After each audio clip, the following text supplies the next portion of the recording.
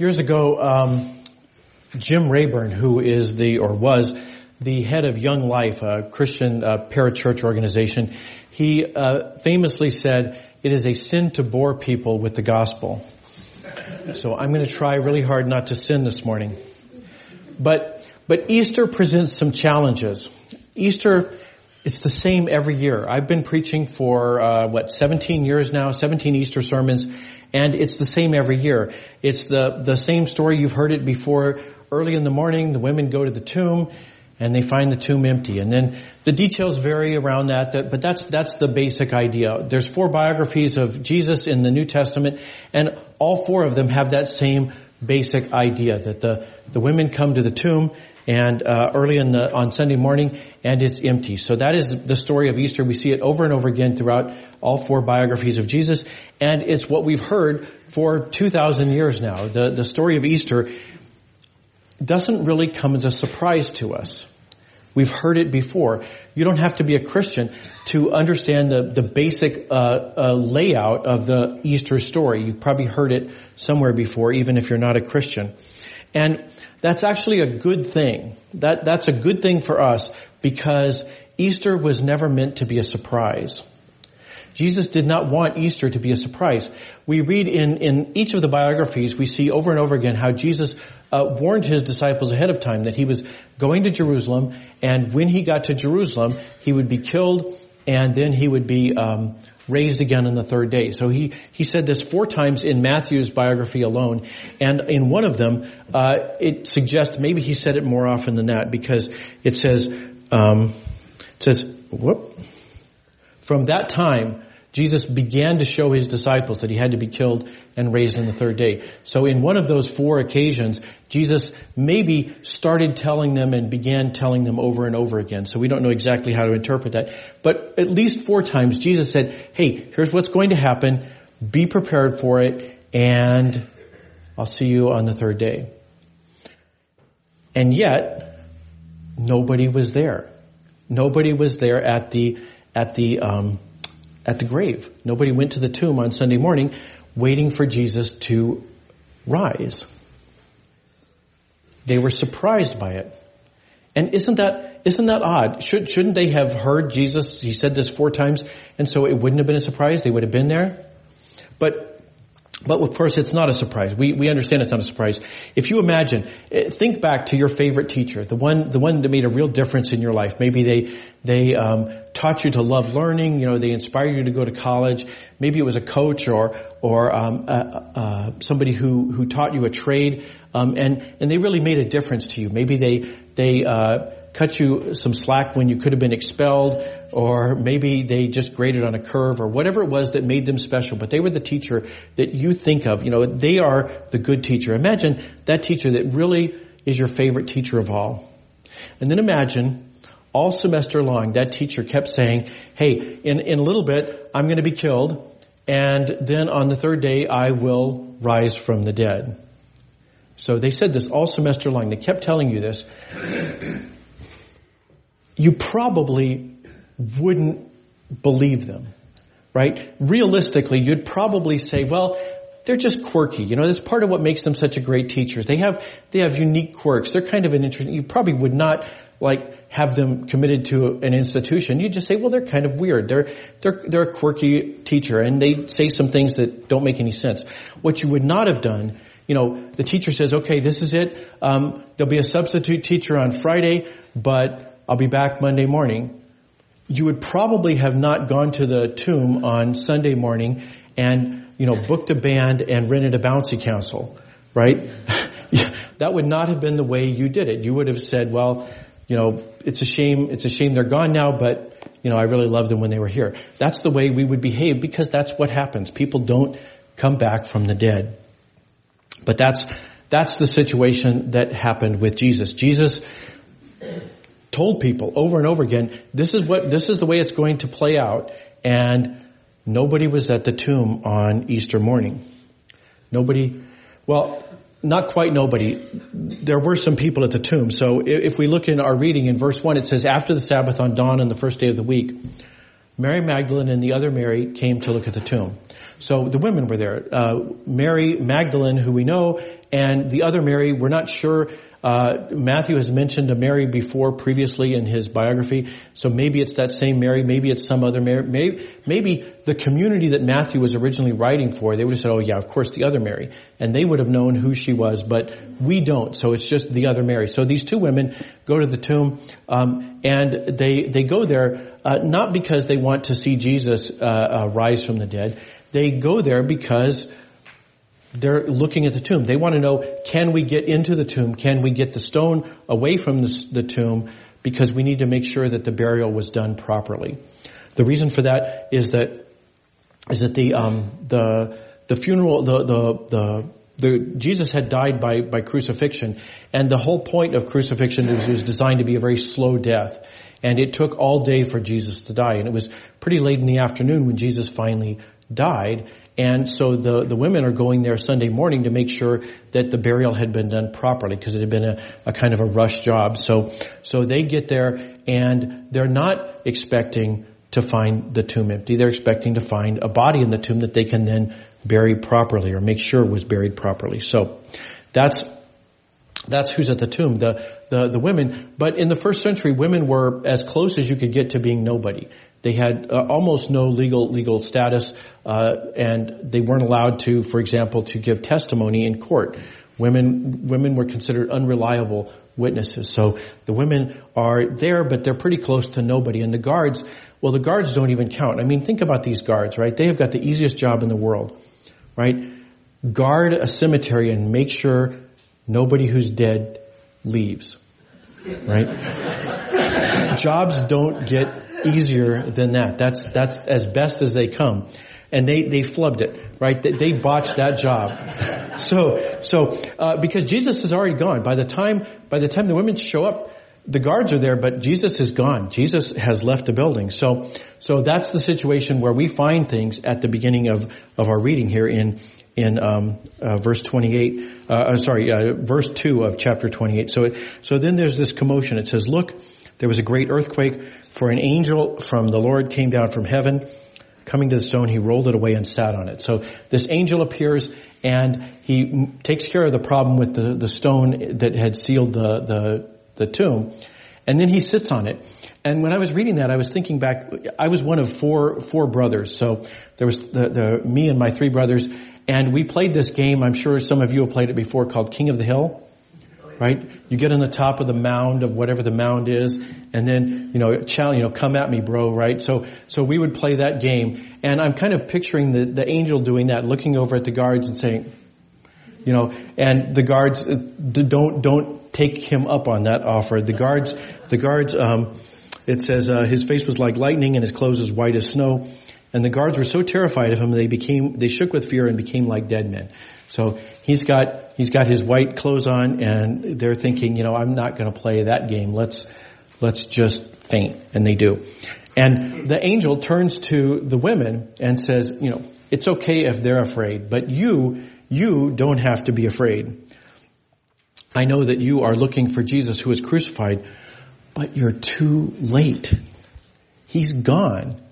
If you had been here earlier, maybe you would have seen him, right? And it's really kind of, you missed the opportunity. Look over there. Wouldn't that be a great place for a bouncy castle? And you missed the opportunity. So he says he isn't here. He's been raised from the dead, just as he said. I don't know what it is with you humans.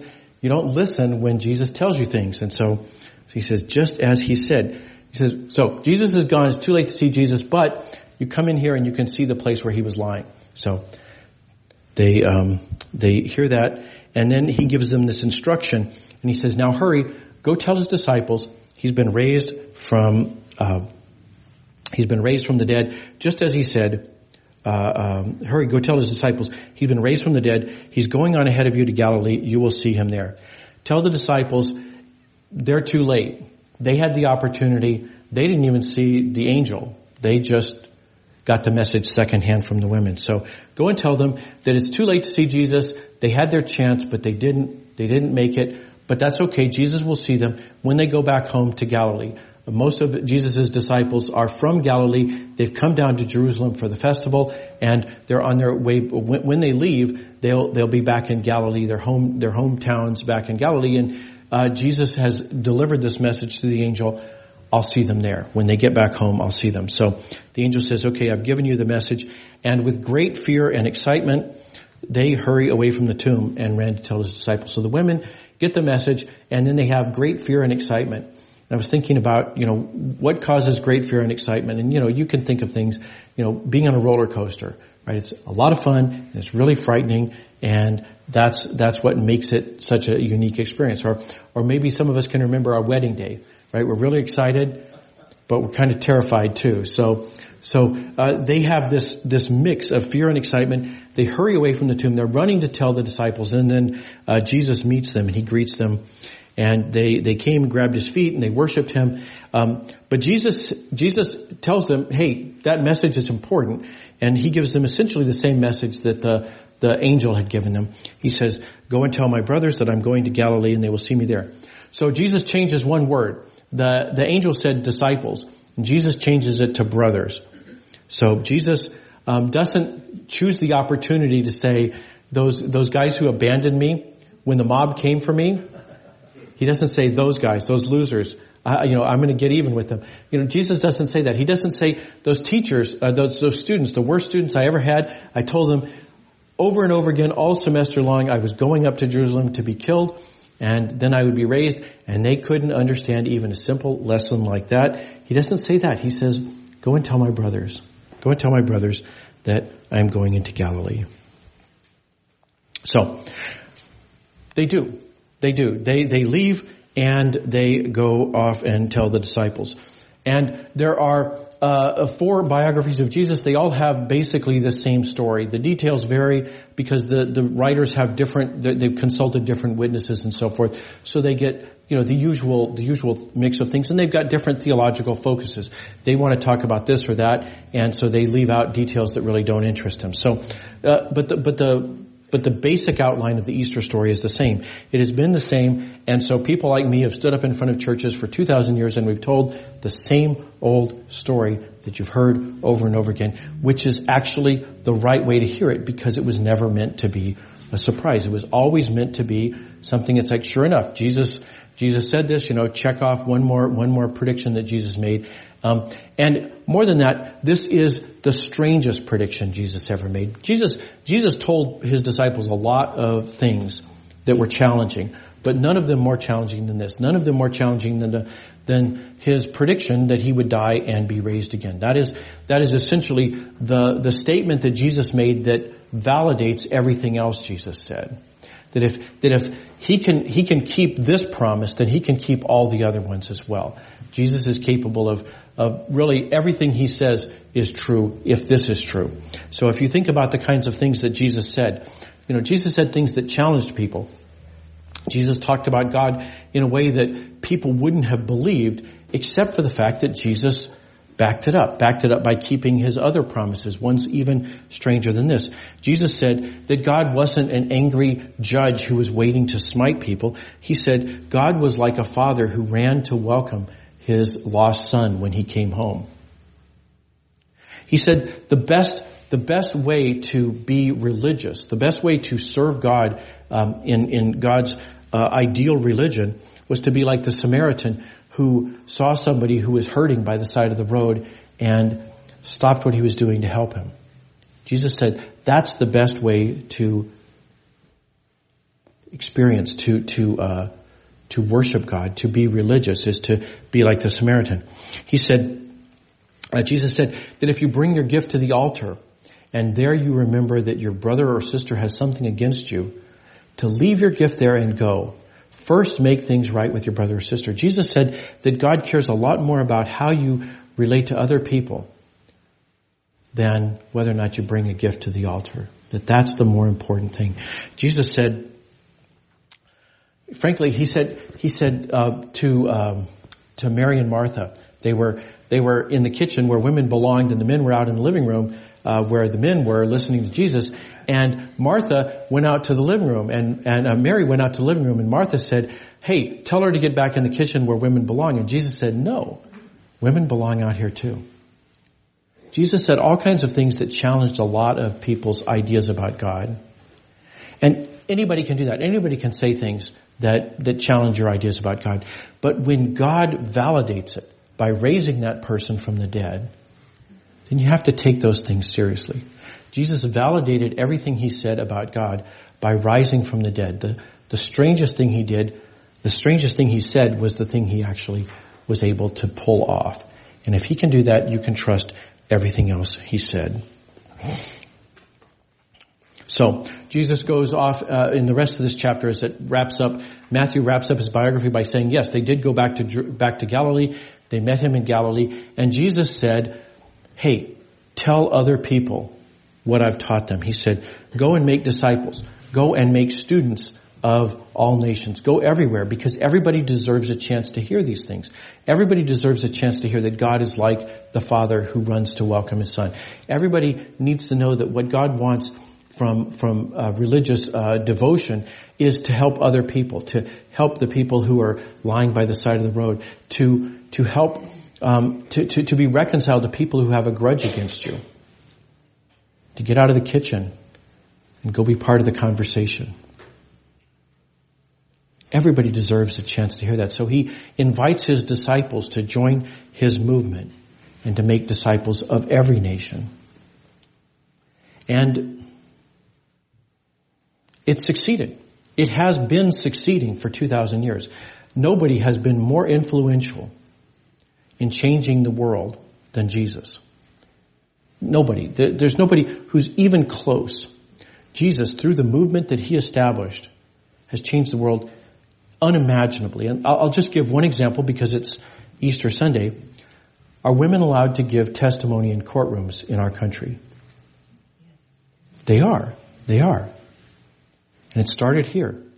All four of the biographies of Jesus stress that the first witnesses to Jesus, the people who were entrusted with the most important message in all of history, were people who were denied the opportunity to be trusted in a courtroom. And that has changed because of Easter. It started here. Jesus began changing the world through the movement that he established. And everyone is invited to take up the role that he gave his disciples, to go and make more disciples, to tell them the good news about God and about other people. So, that is the message of Easter. It's not that God will take you to heaven when you die. I mean, yes, he will, but nobody in the first century doubted that. What Easter teaches us is that Jesus can be trusted. The craziest, most outrageous things Jesus said could be trusted because the very craziest thing he said turned out to be true. So, I invite you to consider joining the movement of Jesus, because you won't simply be a disciple when you do that. You won't simply be part of the greatest movement in history. You will be, as he said, part of the family of the children of God. Go and tell my brothers that they will see me in Galilee. We can trust Jesus because there really was nobody at the tomb. Let's pray. Loving God, we thank you for the good news that Jesus taught throughout his entire earthly ministry. The good news we read in the rest of the New Testament. But we give you thanks especially for Easter, which showed us that Jesus wasn't just making things up and talking out of turn. Jesus was on a mission from you to help us to understand you. Help us, Lord, as we consider how we can be part of his movement to share his good news with all nations. We pray this through Christ our Lord. Amen.